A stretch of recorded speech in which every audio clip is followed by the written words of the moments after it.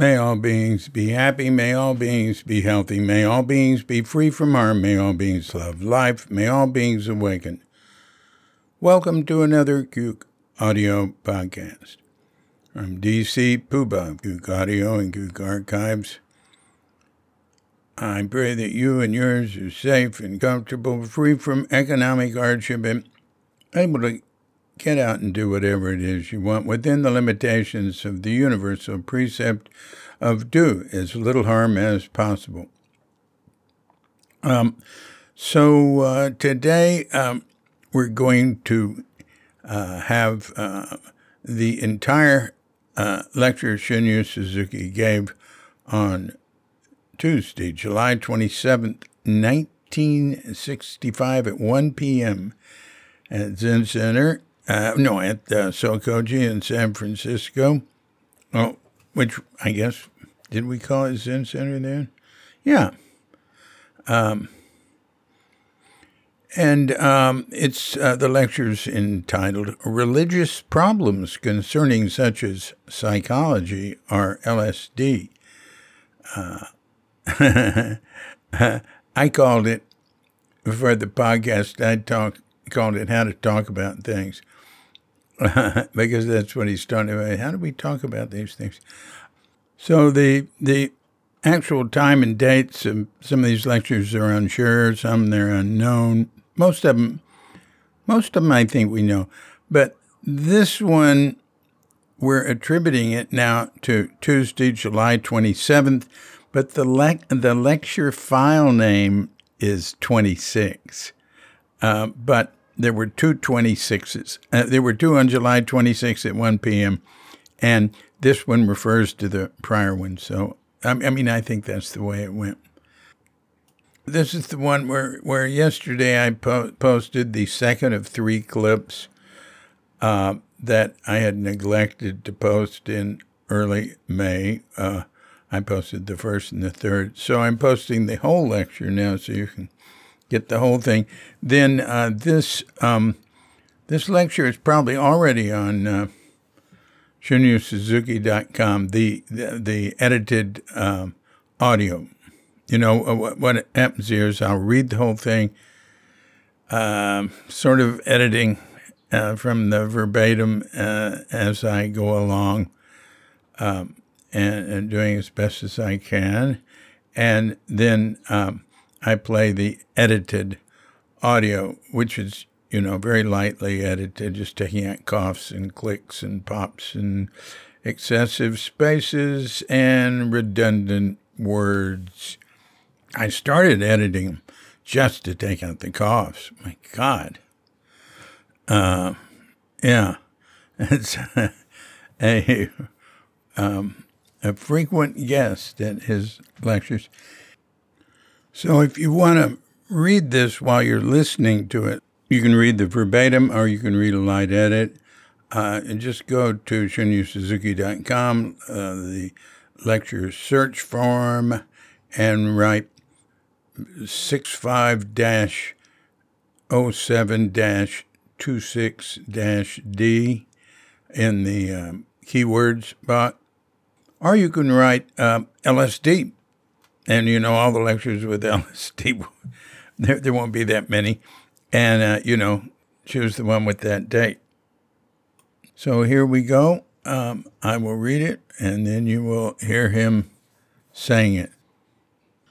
I'm going to put a bell in here.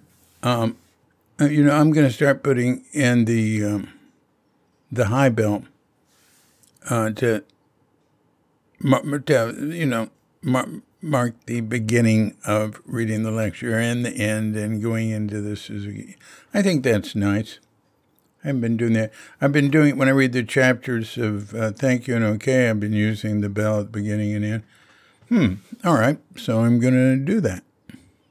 Incidentally, that bell is from Eiheiji Monastery, recorded in 1959 by Elsie Mitchell and her husband, John, and it went on the Folkways record Sounds of AHG or something. It's on Q.com. I have the whole record there. You can listen to the whole thing. 2-record set. All the chanting and sounds and everything. The deep bell is from there too. And if you hear the thump on the deep bell that I put at the beginning and the end of all the Zen-oriented, which is almost all the podcasts I do. So the deep bell is from AHG. And if you hear the thump in it, boom, you've got to have some pretty good speakers or something to hear that, I think.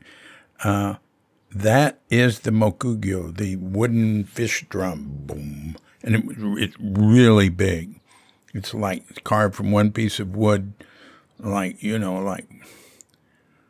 know, it's like 5 feet longer. So maybe it's not that big.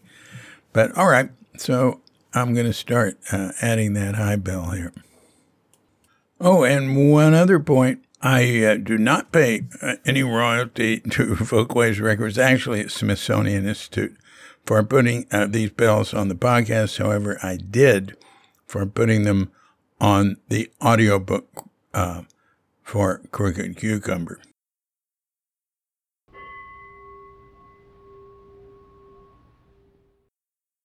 Recently, I find many problems concerning religious problems, such as psychology or LSD or the problem of how to bring about complete peace. Those problems are most important problems in present day, I think. In our system of Zen philosophy, I'm not emphasizing philosophy, but when we have discussion, there must be some system, or else our discussion will not result in anything. So I just want to present you some system.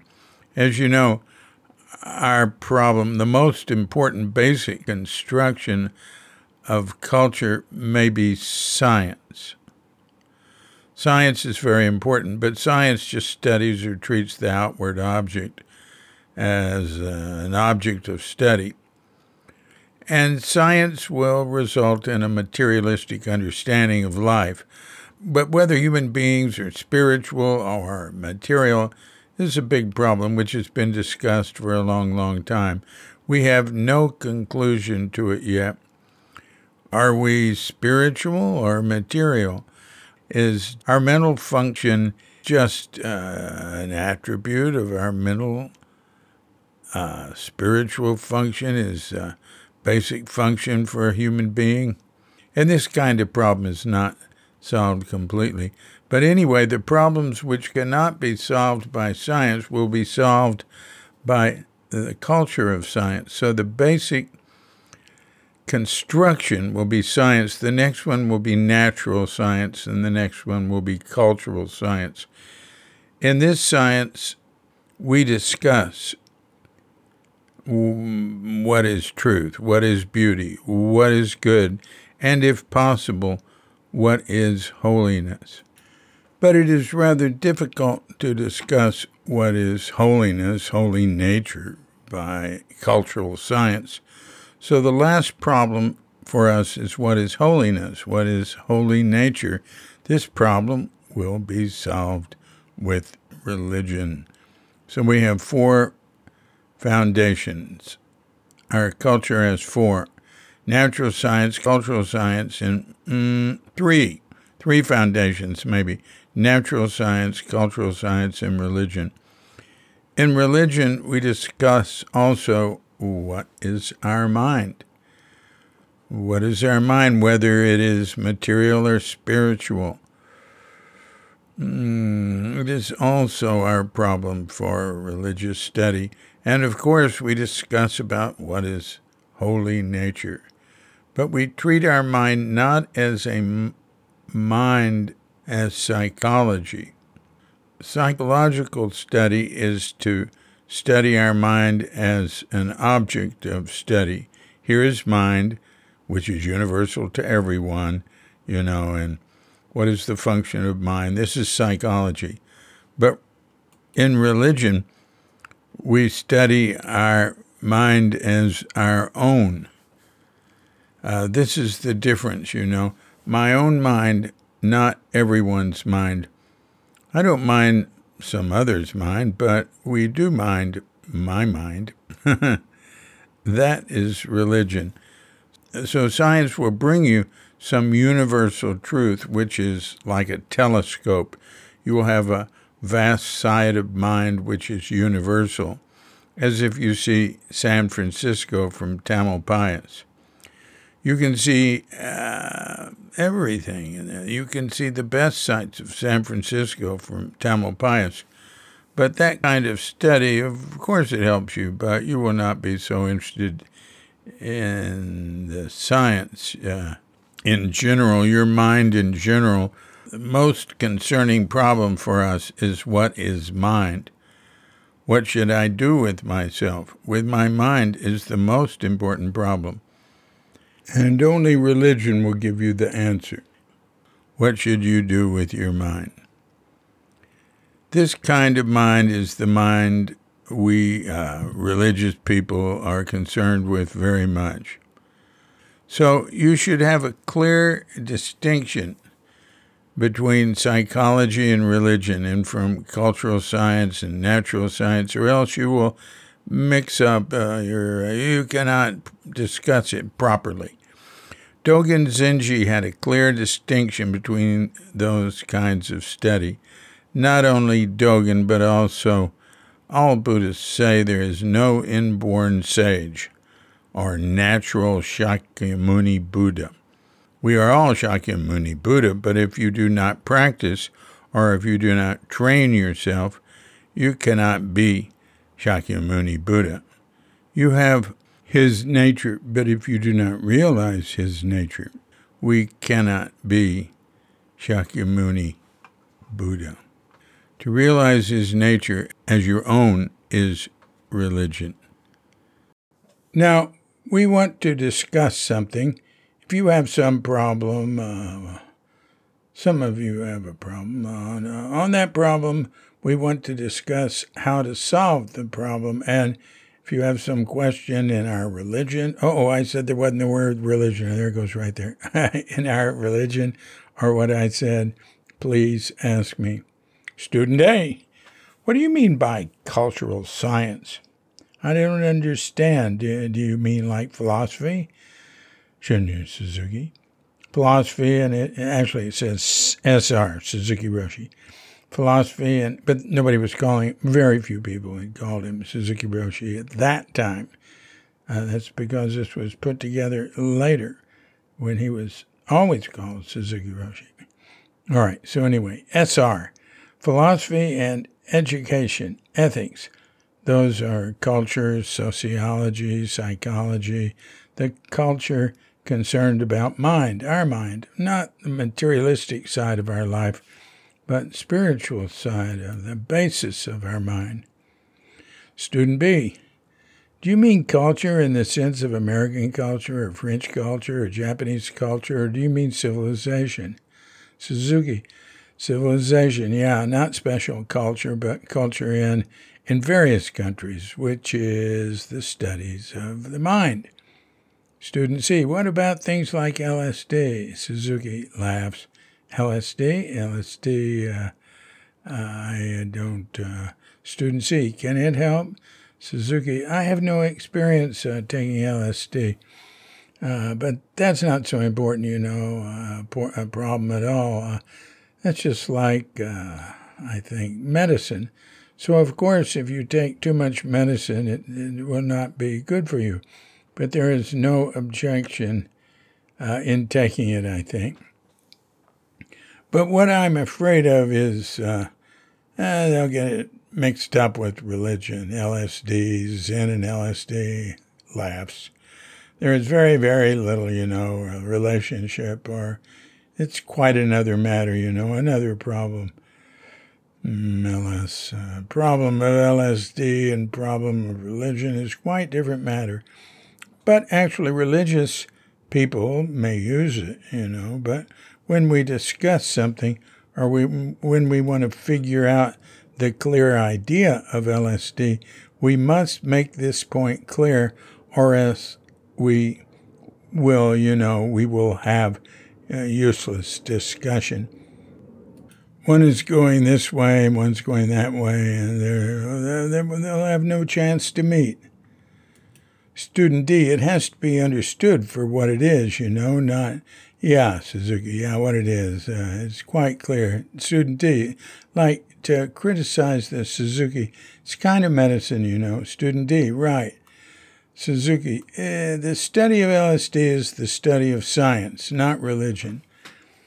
What I notice is in America, or maybe in Europe too, a great confusion. There's a big confusion in religion and, other culture. Student D, in other cultures? Suzuki, in thinking, in everyday life, it must be mixed up. Religion should use various means to help people, but if the leaders of religious movements are mixed up, with religion and other culture, it may be awful. Well, Student D, where's the line drawn? Suzuki, there's no need to draw a line like LSD. You can use it. I'm not talking about you should not use it or something like that. How to use it, who is using it? You are using it, laughs. Student D, I have used it, but I'm not using it. Suzuki, but that you is the problem, small you or big you, laughs. Laughter. Laughter means the audience is laughing. Student D, I know who is using it. Suzuki, that's the most important point. If you do not know what is you to use something, it's crazy. So this point is very, very important, and this point is missing. So it is necessary to make this point very, very clear, because almost all people are mixed up about many things. So they will waste their time a lot. Not only a waste of time, but also it is suffering, actually. Don't you think so? Student D, I don't know. I have to think about it. Suzuki, some question.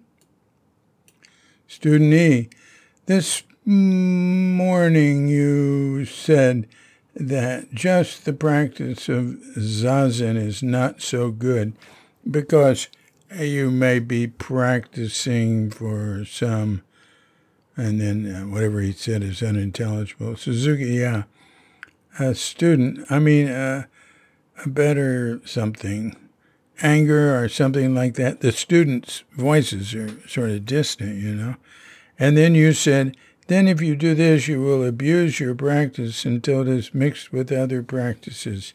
Suzuki, Student, and does this mean that at some point that a serious student maybe has to begin to take some piece from the scriptures, for example, or otherwise he may be in danger of mixing his practice, which would,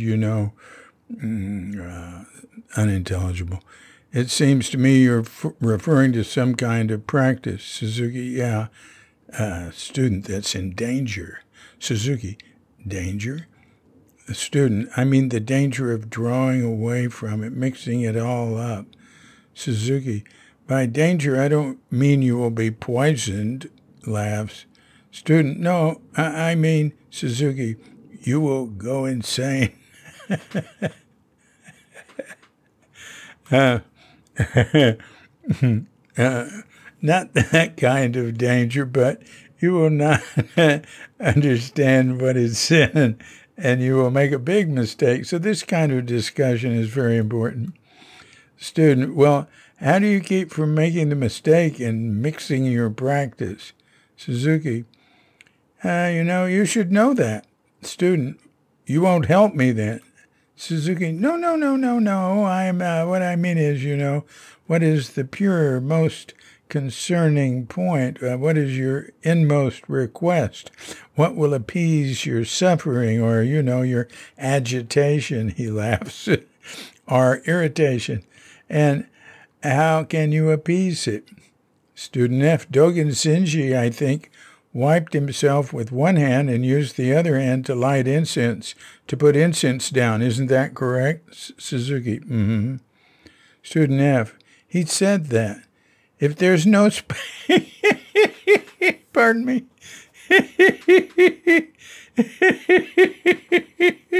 If there's no space or time, why would he do that?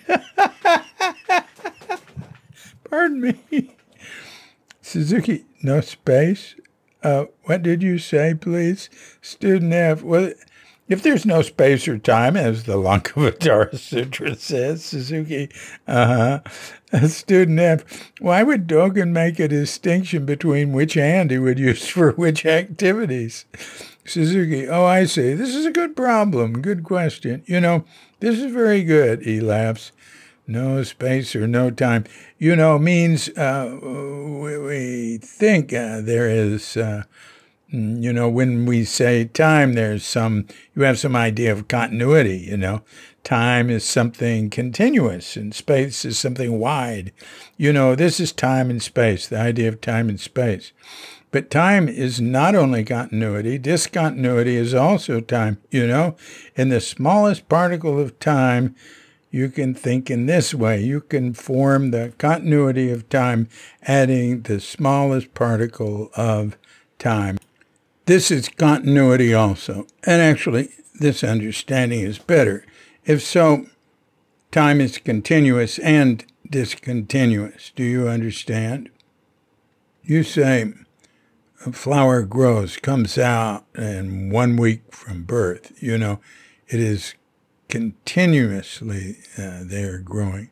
But when you see the flower, you cannot recognize the growing flower. The flower stops growing when you just see. You don't see the movement of the flower. You cannot see even the movement of the hands of the clock. But it is moving. It's like a moving picture. A moving picture is an accumulation of small pictures. One after another, those pictures come, and it will form some movement. So that is what he meant. There is no time or no space. No time as you think, or no space as you think. Actual time is continuous and discontinuous. And it is not even a time. It is growth in the flower, actual. The sun is rising in the east, from the east, and setting in the west. This is the time, actually. So in this sense, he says there is no time or no space. What actually exists is our movement, which moves in one whole existence. We are all moving, and there is some uniformity in our moving. That is actual time and space. So when we do something, when I say something, you are listening. And not only you, but also Buddha will listen, laughs to me. So in this moment, there is no need to say time or space. When I say something, there is you and there is two. So we must not neglect what I am doing just now and the relationship between you and I and Buddha. Instead of emphasizing time and space, he, Dogen, emphasizes the actual relationship which exists in this moment, just now. So that is why he is very strict with what we do, how we treat everything. You abuse something because you think that is some material, some permanent existence. So you will abuse it. But actually, we cannot abuse anything. If you want to abuse it, it will create a problem for you because there is no such thing which can be abused. Everything is actually a living existence which cannot be an alternative way, which does not have any alternative way of expression. When I say something and you are listening to me, there's no alternative laughs expression of yourself. For me, it is so. So it is impossible to abuse something. But when we, idolize something and when we become attached to the idea of you, I may abuse you, I think it is possible to abuse you there, but it is not possible. When you do something which is not possible, you will have problems. That's all. That's why Dogen says there's no time or space. Actually, what exists is what you see or what you do or what you listen to on this moment. So you must not abuse it, or you must not even try to utilize it. Just respect everything and just treat everything respectfully. That is our way. Do you understand? So our way is to do something in its proper time, in the proper way. That is Zen, in short, and mind and object are one. Do you understand? That was a good question, I think. Student G. There have been some systems of metaphysics which are not strictly Western philosophy, meaning that they are Eastern, which try to not explain, but try to make us understand our existence not as well as by work as by study, so that we have a particular chemical or physical understanding of any object and why we do things. For example, why we adopt a proper position, why we keep our back straight. Was there ever a time when Buddhism used explanations like those?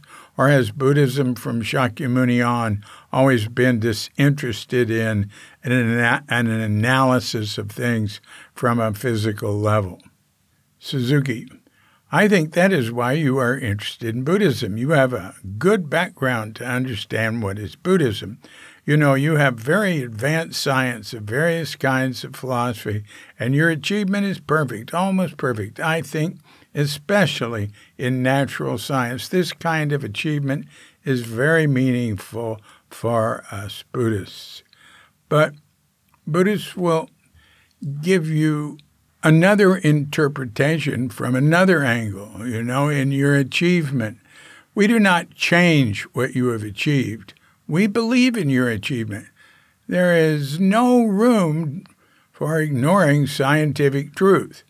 The science was developed by actual experiments, experiment after experiment. You achieved scientific progress, and you will continue this effort. But that is, scientific knowledge. We should know that. This is not religious knowledge. Religious knowledge is something different from that. To give another interpretation to science is religion. To understand science from another angle is religion, without changing your conclusion. We do not doubt scientific truth. We accept scientific truth, but we will give another interpretation to it without changing the meaning, without changing the conclusion of science. There are many famous parables in Buddhism. Water for fish, water's their home. For a human being, it's water, not our home. And for a celestial being, water is some palace or something. Palace like the Cow Palace. Then he laughs and everybody laughs. For those of you who don't know, the Cow Palace is a very, very big coliseum in the San Francisco area. So for human beings, science is something different. For me, science is something different from the viewpoint of a scientist. That is why even a scientist who has very advanced knowledge in the scientific way can become very superstitious. We know many people who are very superstitious. We know many superstitious scientists. You may say, how is it possible for him to believe in such a primitive religion? But some of them are quite superstitious. Science and his spiritual life is quite different for him. Scientific knowledge and spiritual understanding are quite different. Two matters for us. Some question? What criteria do we use for deciding what are the proper things and what the proper ways to do them are?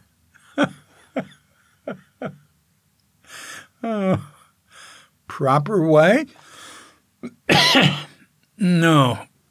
When you say so, that is the question of ethics. I am not talking about ethics. Do you understand? What I can say now is for a person who understands what their mind is, there's no alternative way to take it. That's good. There is no bad for us who understand our inmost nature. In the realm of morality, there are two ways, good and bad. That's ethics, which is good. This is good, and this is bad. So you have to take good instead of bad. That is morality. But that is because you live in a moral realm. But in religious life, there is no alternative. There is just one way. When you become quite religious, there's no other way than to take one way. Water does not come up. It always comes down. That kind of question, because we say, no good, don't discriminate, We Buddhists say, don't discriminate, there is no good or bad. So that kind of question is quite a natural question, I think. We do not ignore good or bad. So here you see, religion will give life to morality. For religious people, it is a pleasure to take good instead of bad. There is no alternative way. But for a moral mind, there are two ways, which are good. Which is good. And you must have some measure, of value. This measurement will be, how to make the measurement is a big problem. The measurement for a woman will not be the measurement for men. There is a big problem. So if there's no religion, you will make your effort to utilize morality or to make some excuse in what you do. If there's no religion, that will be your effort. Not pure enough, You're just making an excuse because our Constitution says it like this. Oh, this is good and this is bad. And when it's not convenient, you will not say anything. That is morality. You will abuse morality and abuse the law and abuse religion. Religion's very handy to use. So if you say, Shakyamuni Buddha says so, even a stone will be a medicine. That is an abuse of religion, abuse of Shakyamuni Buddha. That is not religion at all. That is, I don't know what it is. It's not even science. Some question? We have 15 minutes more. Student I. In the manual for meditation that you have in the hall, it says, place your tongue on the roof of your mouth. Suzuki, Student, why is that? Suzuki, usually you are doing like that, but, a beginner will wonder what they should do and what they should do with their tongue. So when you sit, for the first time, your mouth will be full of water. When your tongue is like this, your mouth will be filled with water. But when your tongue is like this, it's all right. I guess he's demonstrating the tongue not being on the roof of the mouth. If you do like this, try what will happen to your mouth. Those are the ideas, precepts. If we say 250 precepts or 500 precepts, you'll say, oh my, what a rigid religion Buddhism is. But our precepts are something like that. What we, assure our conduct by study, Actually, what you are doing is what you are intuitively doing is our precepts. We do not force anything to you. Student J. Sensei, do you think that the yoga practiced by religious people in India is very close to Zazen? Do you know very much about it? Suzuki, no, I don't know it. If I knew it, I think I must say something, but I'm afraid if it is good, it's all right. But, it's the idea, is, well, not yoga practice itself, but in what way or in what purpose they practice yoga is the important point. It's like medicine, if you take it in the proper way, it's all right. But if you rely on it too much, so yoga practice isn't the only way to help you. We should know that, I think. More questions? Student K. The book, The Foundations of Tibetan Mysticism by Lama Anagarika Govinda, compares point by point Hindu yoga with Zazen posture, not going into all the special postures, Hindu yoga with Buddhist yoga. And he comes to the conclusion that the whole reason one does it is quite different, and the background is quite different, and you end up with something quite different. Suzuki, yeah, I think so. Maybe. That is Buddhism, the background or idea. Student L, how could there be two truths? Suzuki, huh? Student L, how could there be two truths? How could there be two reasons? Student M, what are you talking about? Suzuki, two reasons? Student L, yeah, two reasons. The reason for this and the reason for that. Suzuki, yeah. Student L, there's a difference. Suzuki, in philosophical study, there's always antithesis. Suzuki, antithesis. It's inevitable in philosophical study. Student, the appearance, yeah, that's the appearance. Suzuki, Student L, that's the truth. Suzuki, well, there is always a paradox in philosophical study. It can't be helped, and there's truth, Where there's paradox, there is truth, if you have eyes to see.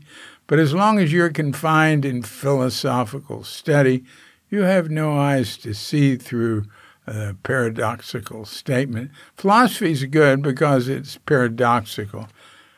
So we Buddhists use paradoxical expression. It should be paradoxical. So we apply paradoxical expressions as philosophers do. And we do not think that is paradoxical. We have 1 week discussion, so it may be better to finish today our discussion.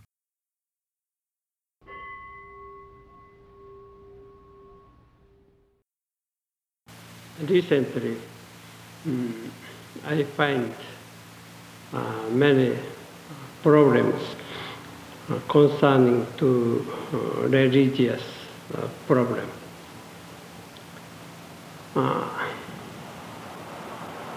Such as psychology or LSD, or the problem of how to bring about complete peace.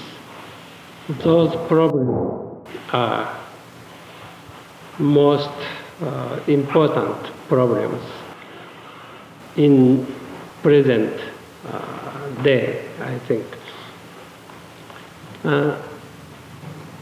In our system of Zen philosophy, I'm not emphasizing philosophy, but when we have discussion, there must be some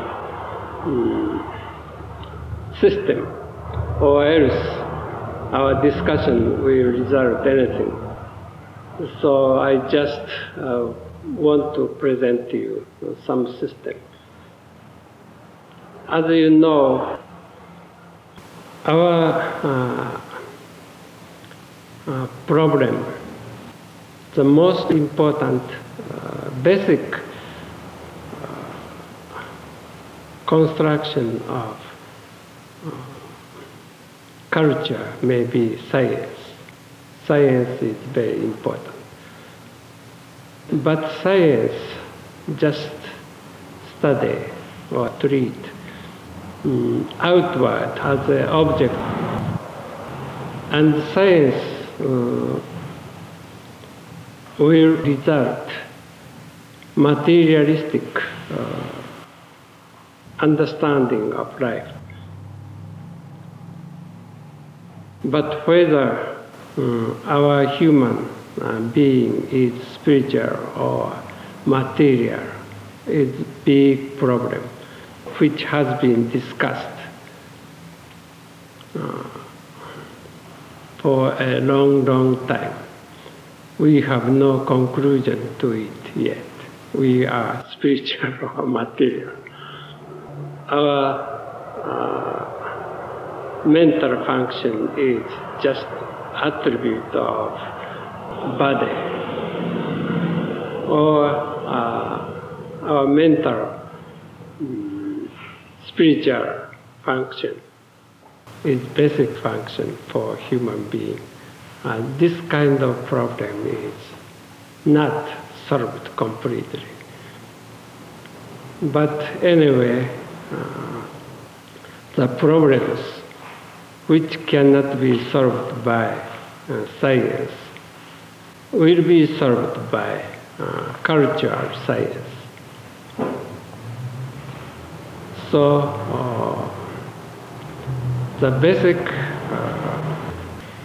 construction will be science, and next one will be natural science, and next one will be cultural science. In this science, we discuss about what is truth, what is beauty, what is good. And if possible, what is holiness. But it is rather difficult to discuss what is holiness, holy nature, by cultural science. So the last problem for us is what is holiness? What is holy nature? This problem will be solved by religion. So we have four foundations. Our culture has four foundations: natural science, cultural science, and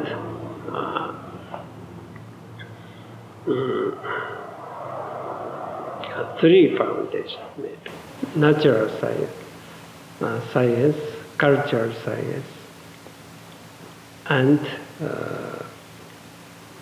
religion. In religion, we discuss also what is our mind. What is our mind? Whether it is material or spiritual. It is also our problem for religious study. And of course, we discuss about what is holy nature. But we treat our mind not as a mind, as psychology. Psychological study is to study our mind as an object of study. Here is mind, which is universal to everyone. And what is the function of our mind? This is psychology. But in religion, we study our mind as our own. This is the difference. My own mind, not everyone's mind. I don't mind some others mind, but we do mind, my mind. That is religion. So science will bring you some universal truth,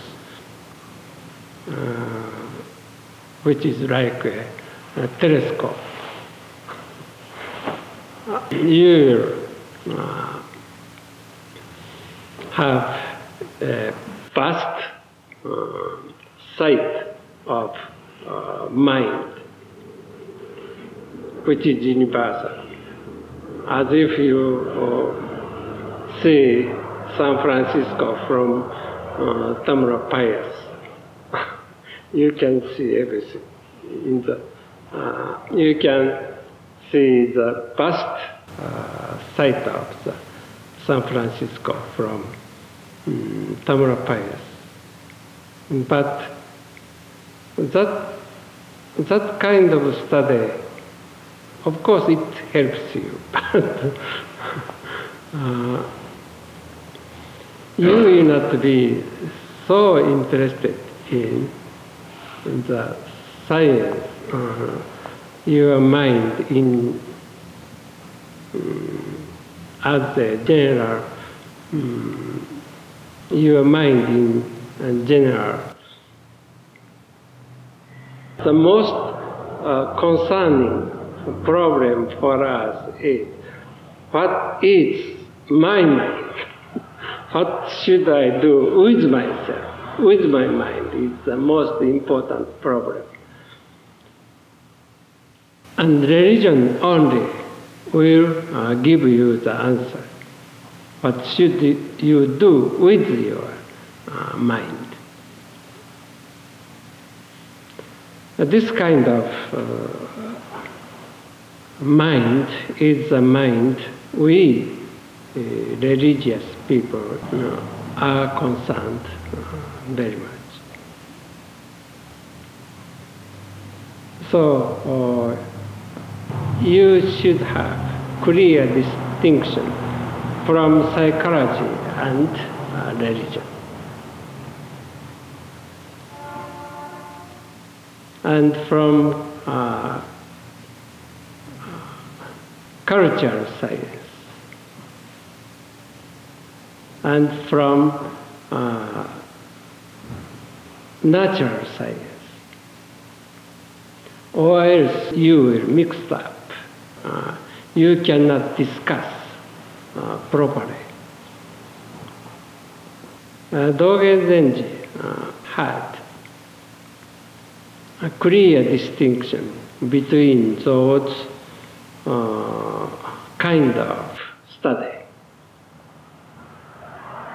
Not only Dogen Zenji, but also all Buddhists said there is no inborn sage or natural Shakyamuni Buddha. We are all Shakyamuni Buddha, but if you do not practice or if you do not train yourself, you cannot be Shakyamuni Buddha. You have his nature, but if you do not realize his nature, we cannot be Shakyamuni Buddha. To realize his nature as your own is a religion. Now we want to discuss something. If you have some problem, if some of you has a problem, on that problem we want to discuss how to solve the problem, and if you have some question in our religion or what I said, please ask me. What do you mean by cultural science? I don't understand. Do you mean by philosophy? Philosophy and education, ethics, those are culture, sociology, psychology, the culture concerned about mind, our mind, not materialistic side of our life, but spiritual side of phases of our mind.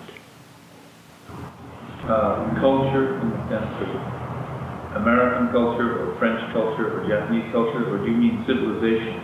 Civilization, yeah, not special culture, but culture in various countries, which is the studies of mind. What about things like LSD? LSD, I have no experience of taking LSD, so, but that is not so important, problem at all. That is just like, I think, medicine. So, of course, if you take too much medicine, it will not good for you. But there's no objection to in taking it, I think. But what I'm afraid of is they will mix up with religion. LSD Zen and LSD. There's very, very little, relation. Or it is quite another matter, another problem. Problem of LSD and problem of religion is quite different matter. But actually, religious people may use it, But when we discuss something, or when we want to figure out the clear idea of LSD, we must make this point clear. Or else we will, we'll have useless discussion. One is going this way and one is going this way, and they will have no chance to meet.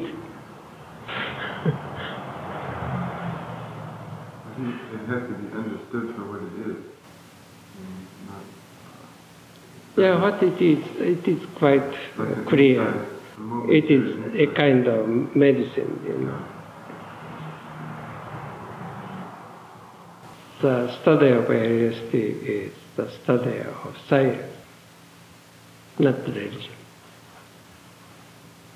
What I notice is, in America, or maybe in Europe, too, a great confusion. There's a big confusion in religion and in other culture. In other culture? Mm-hmm. In thinking.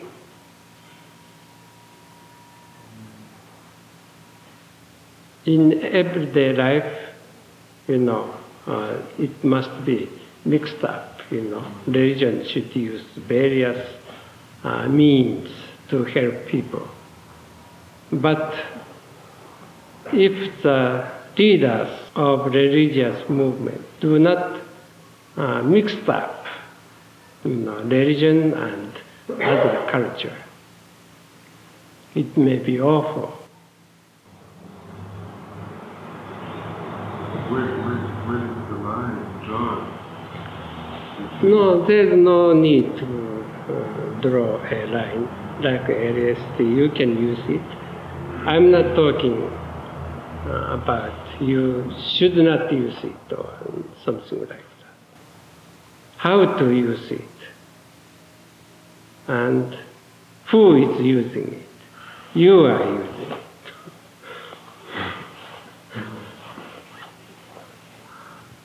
I have used it, but I haven't used it. But that you is problem, you know. Small you or big you. This is the most important point. If you do not know what is you, to use something is, you know, it's crazy.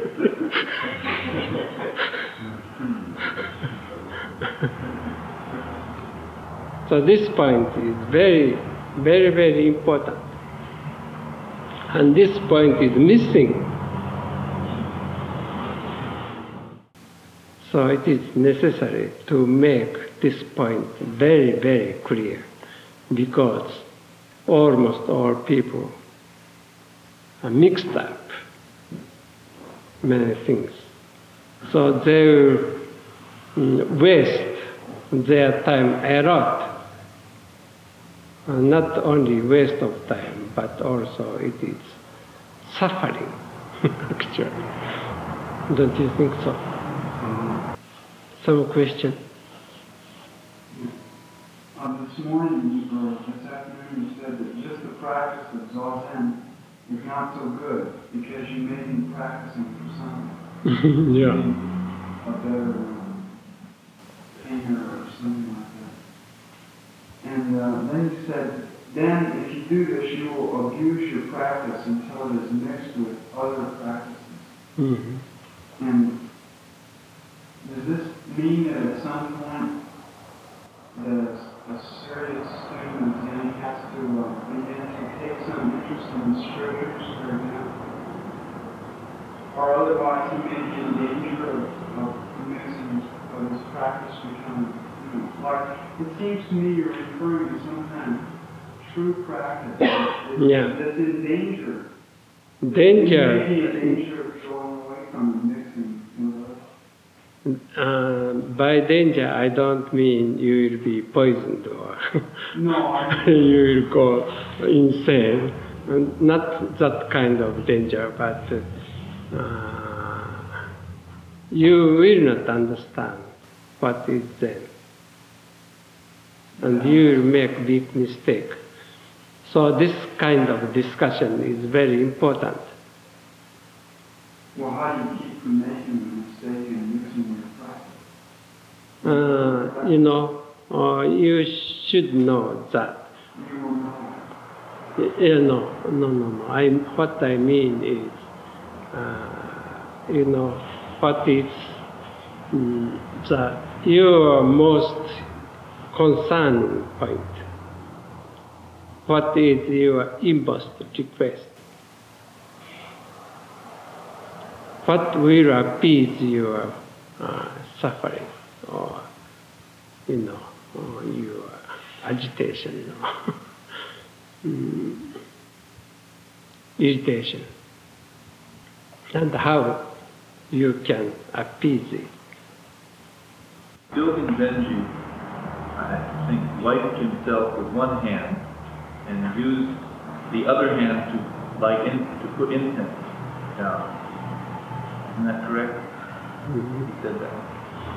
If there's no space or time, why would he do that? No space.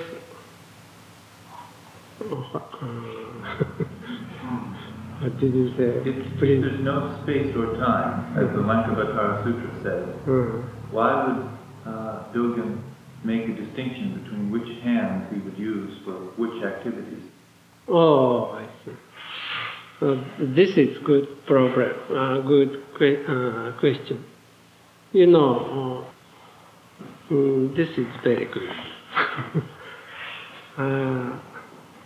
No space or no time, means we think that, when we say time, there's some, you have idea of continuity.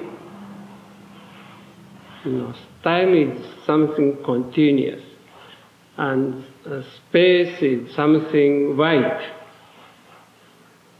This is time and space, idea of time and space. But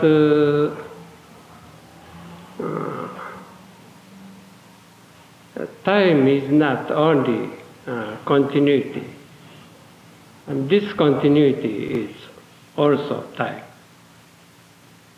In the smallest particle of time, you can think in this way.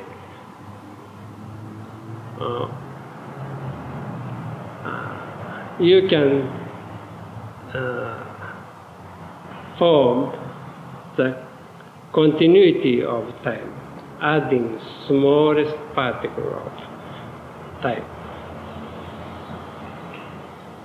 This is continuity also. And actually, this understanding is better. If so, time is continuous and discontinuous. Do you understand? You say flower grow comes out in 1 week from birth. It is continuously they grow. But when you see the flower, you cannot recognize the growing flower. The flower stops growing when you just see. You don't see the movement of the flower. You cannot see even the movement of the hands of the clock. But it is moving. It is like a movie picture. A movie picture is the accumulation of small, pictures. One after another, those pictures come, it will form some movement. So that is what he meant. There is no time or no space. No time as you think. No time, no space as you think. Actual time is continuous and discontinuous. And it is not even a time. It is actual growth of the flower, actual the sun rising from east and setting in west. This is the time actually. So in this sense, he says, there's no time or no space.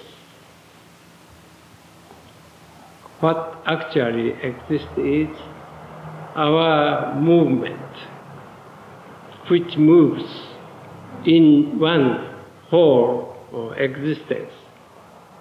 We are all moving, and there is some uniformity in our moving, and that is actual time and space.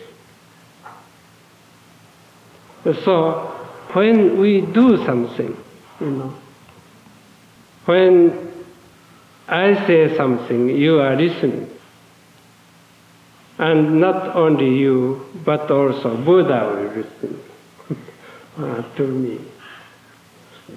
So in this moment, there is no need to say time or space. When I say something, there is you and there is Buddha. So we must not neglect what I am doing just now and relationship between you and I and Buddha. Instead of emphasizing time and space, he emphasized actual relationship, which exist in this moment, just now. So that is why he is very strict with what we do, how we treat everything. You abuse something because you think that is some material, some permanent existence. So you will abuse it. But actually, we cannot abuse anything. If you want to abuse it, it will create problem to you. Because there is no such a thing which can be abused.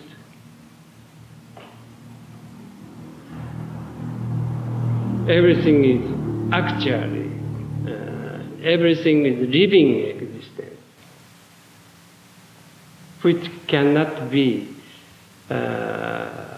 no alternative way of, which do not have no alternative way of expression.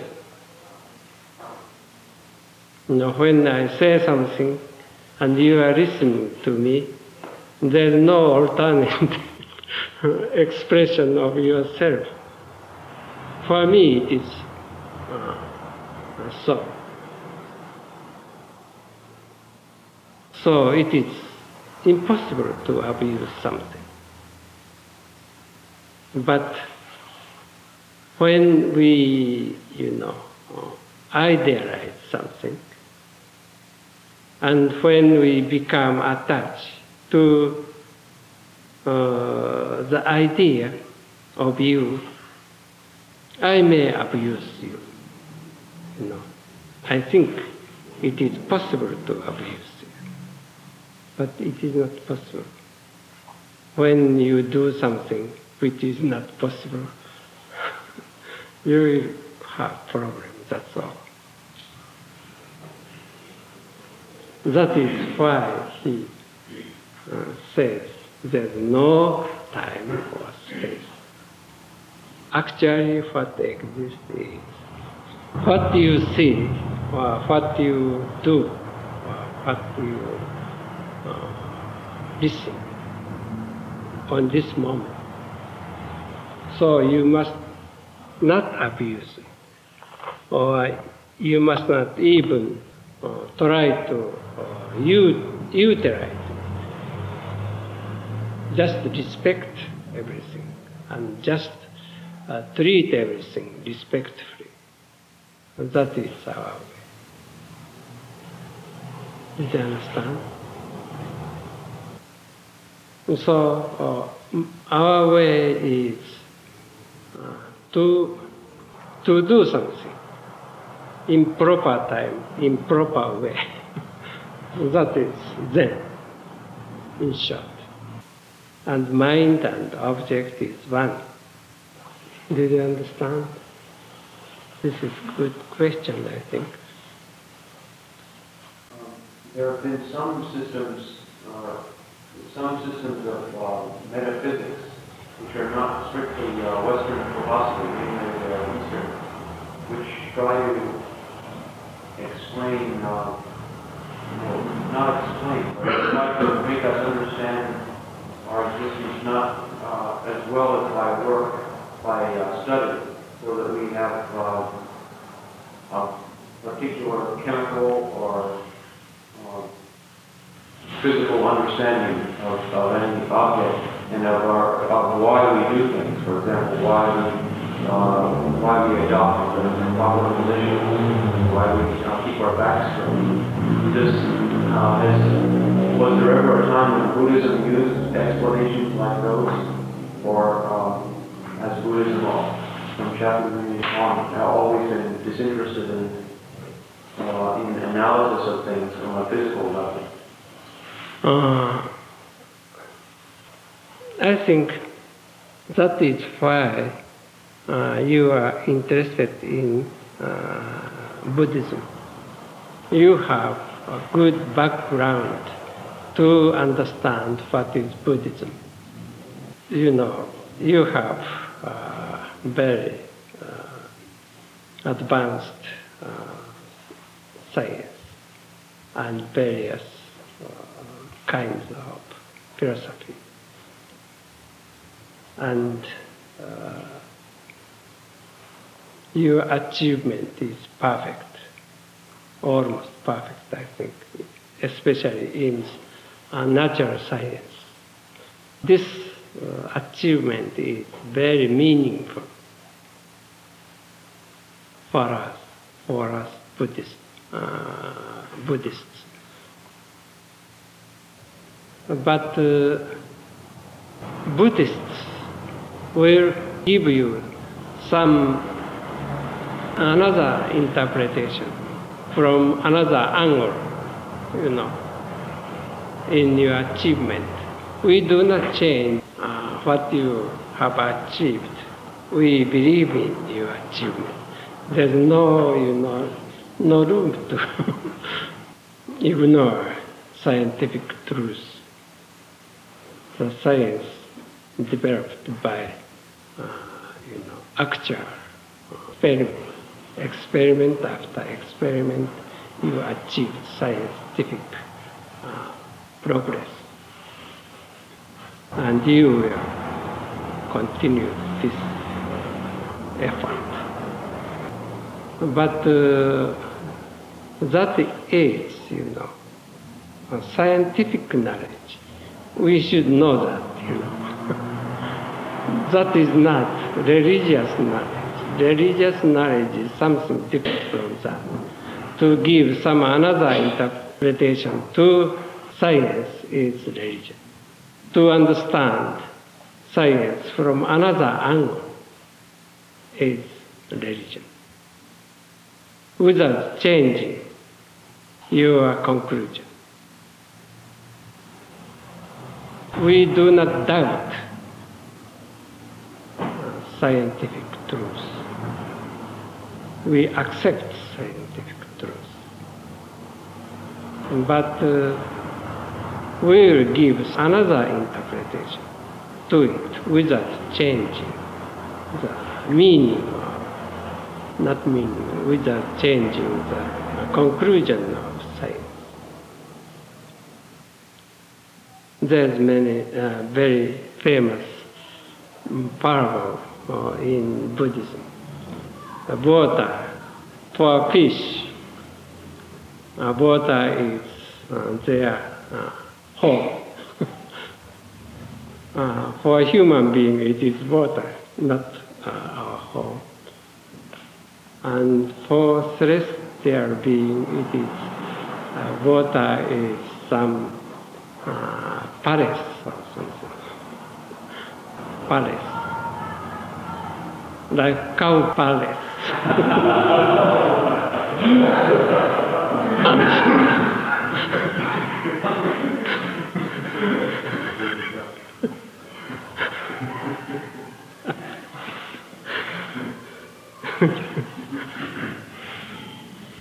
So, for a human being, science is something different,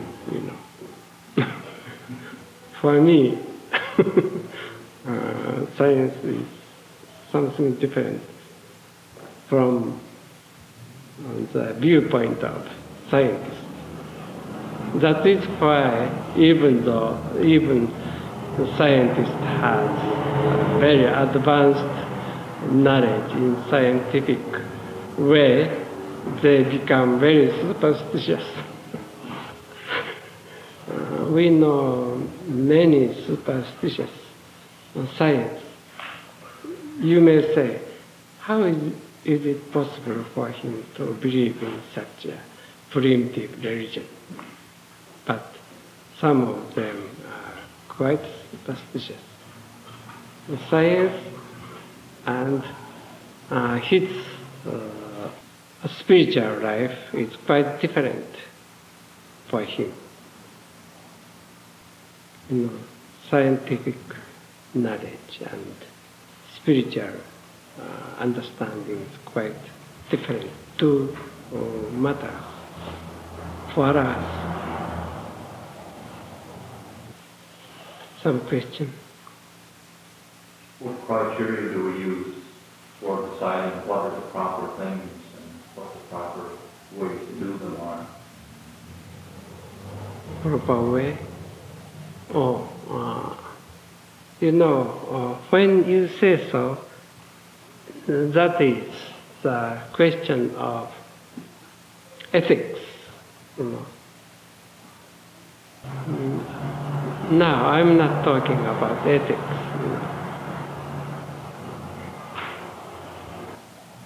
Do you understand?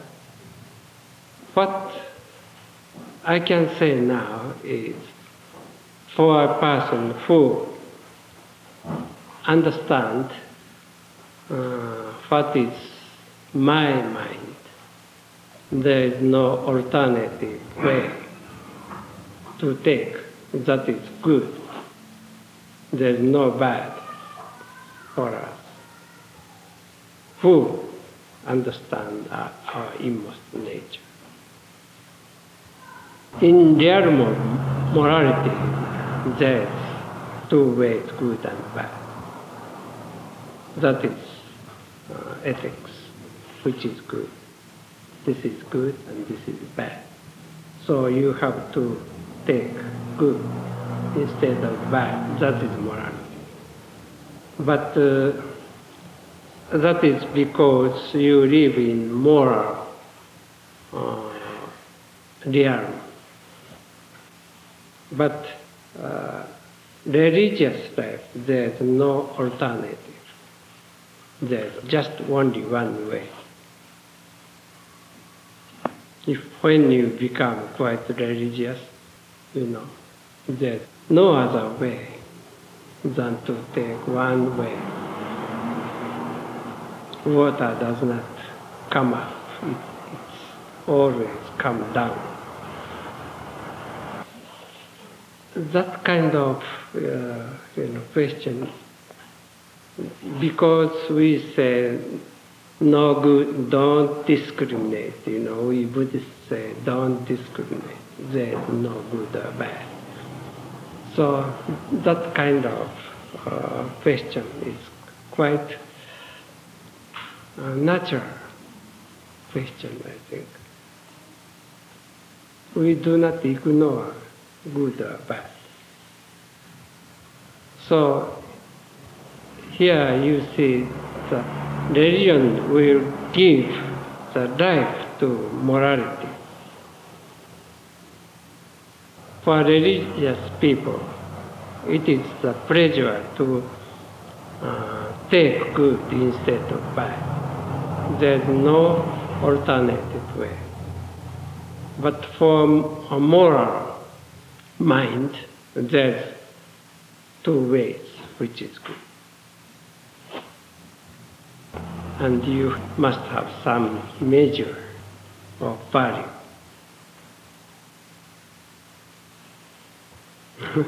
How to make the measurement is a big problem. The measurement for a woman will not be the measurement for men. The big problem. So if there is no religion, you will make your effort to utilize morality or to make some excuse in what you do. If there is no religion, that will be your effort, not pure enough. You are just making excuse because our Constitution says like this, so this is good and this is bad. But when it is not convenient, you will not say anything.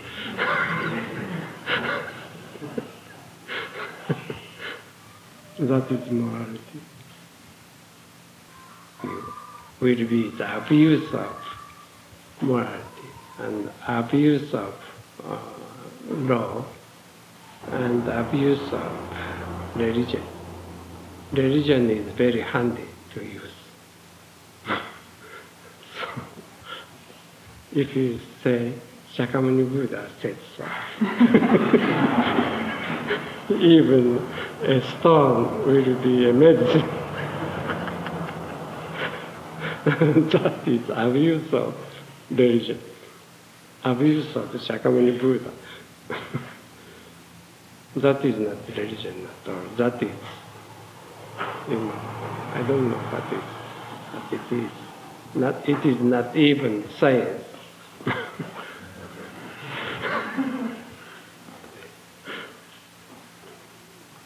Some question? We have 15 minutes more. In the manual for meditation, it says, place your tongue on the roof of your mouth. Mm-hmm. Why is that? Usually you are doing like that, but beginner will wonder what should he do with their tongue. When you sit, for the first time, your mouth will be full of water.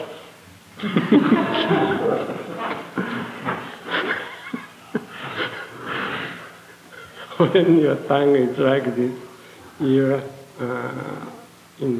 mouth will be filled with water. But when your tongue is like this, it's all right.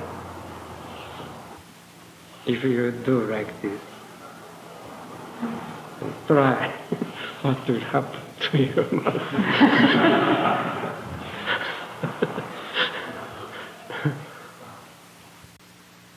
Those are the idea of precepts.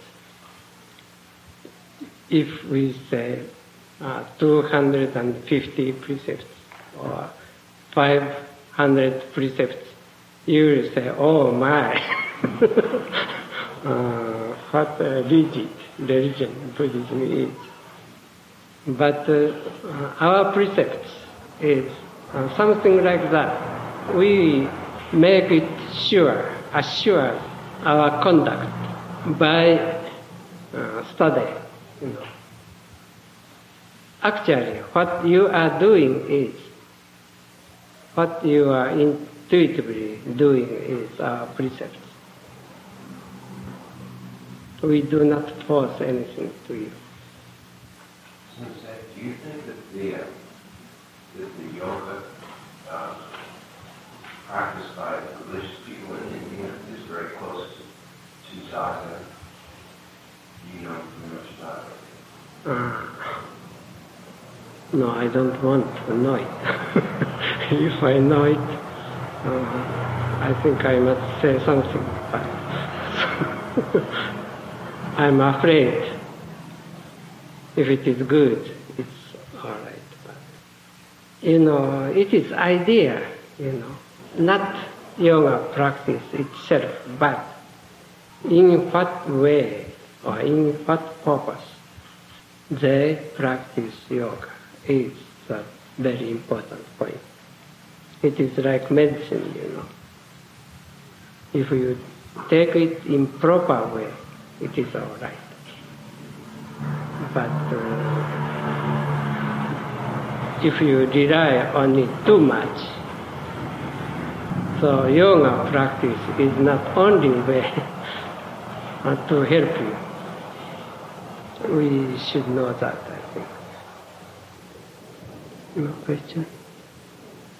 The book Foundations of Tibetan Mysticism by the Lama Angarika Govinda compares point by point Hindu yoga, or zazen posture, not going into all the special postures, Hindu yoga with Buddhist yoga, and he comes to the conclusion that the whole reason one does it is quite different, and the background is quite different, and you have to end up with something quite different. Yeah, I think so, maybe. That is Buddhism, The background or idea. How could there be two truths? Huh? How could there be two truths? How could there be two reasons for the practice? two reasons. Yeah, two reasons for this. Yeah. In philosophical, study, there's always entity. It is inevitable in philosophical study. That's the occurrence. There is always paradox in philosophical study. It cannot be helped. And there is truth, where there is paradox. There is truth if you have eyes to see it, But as long as you are confined in philosophical study, you have no eyes to see through the paradoxical statement. Philosophy is good because it is paradoxical, So we Buddhists use paradoxical expression. It should be paradoxical. So we apply paradoxical expression as philosophers do. And we do not think that it's paradoxical. We have 1 week discussion, so it may be better to finish today our discussion.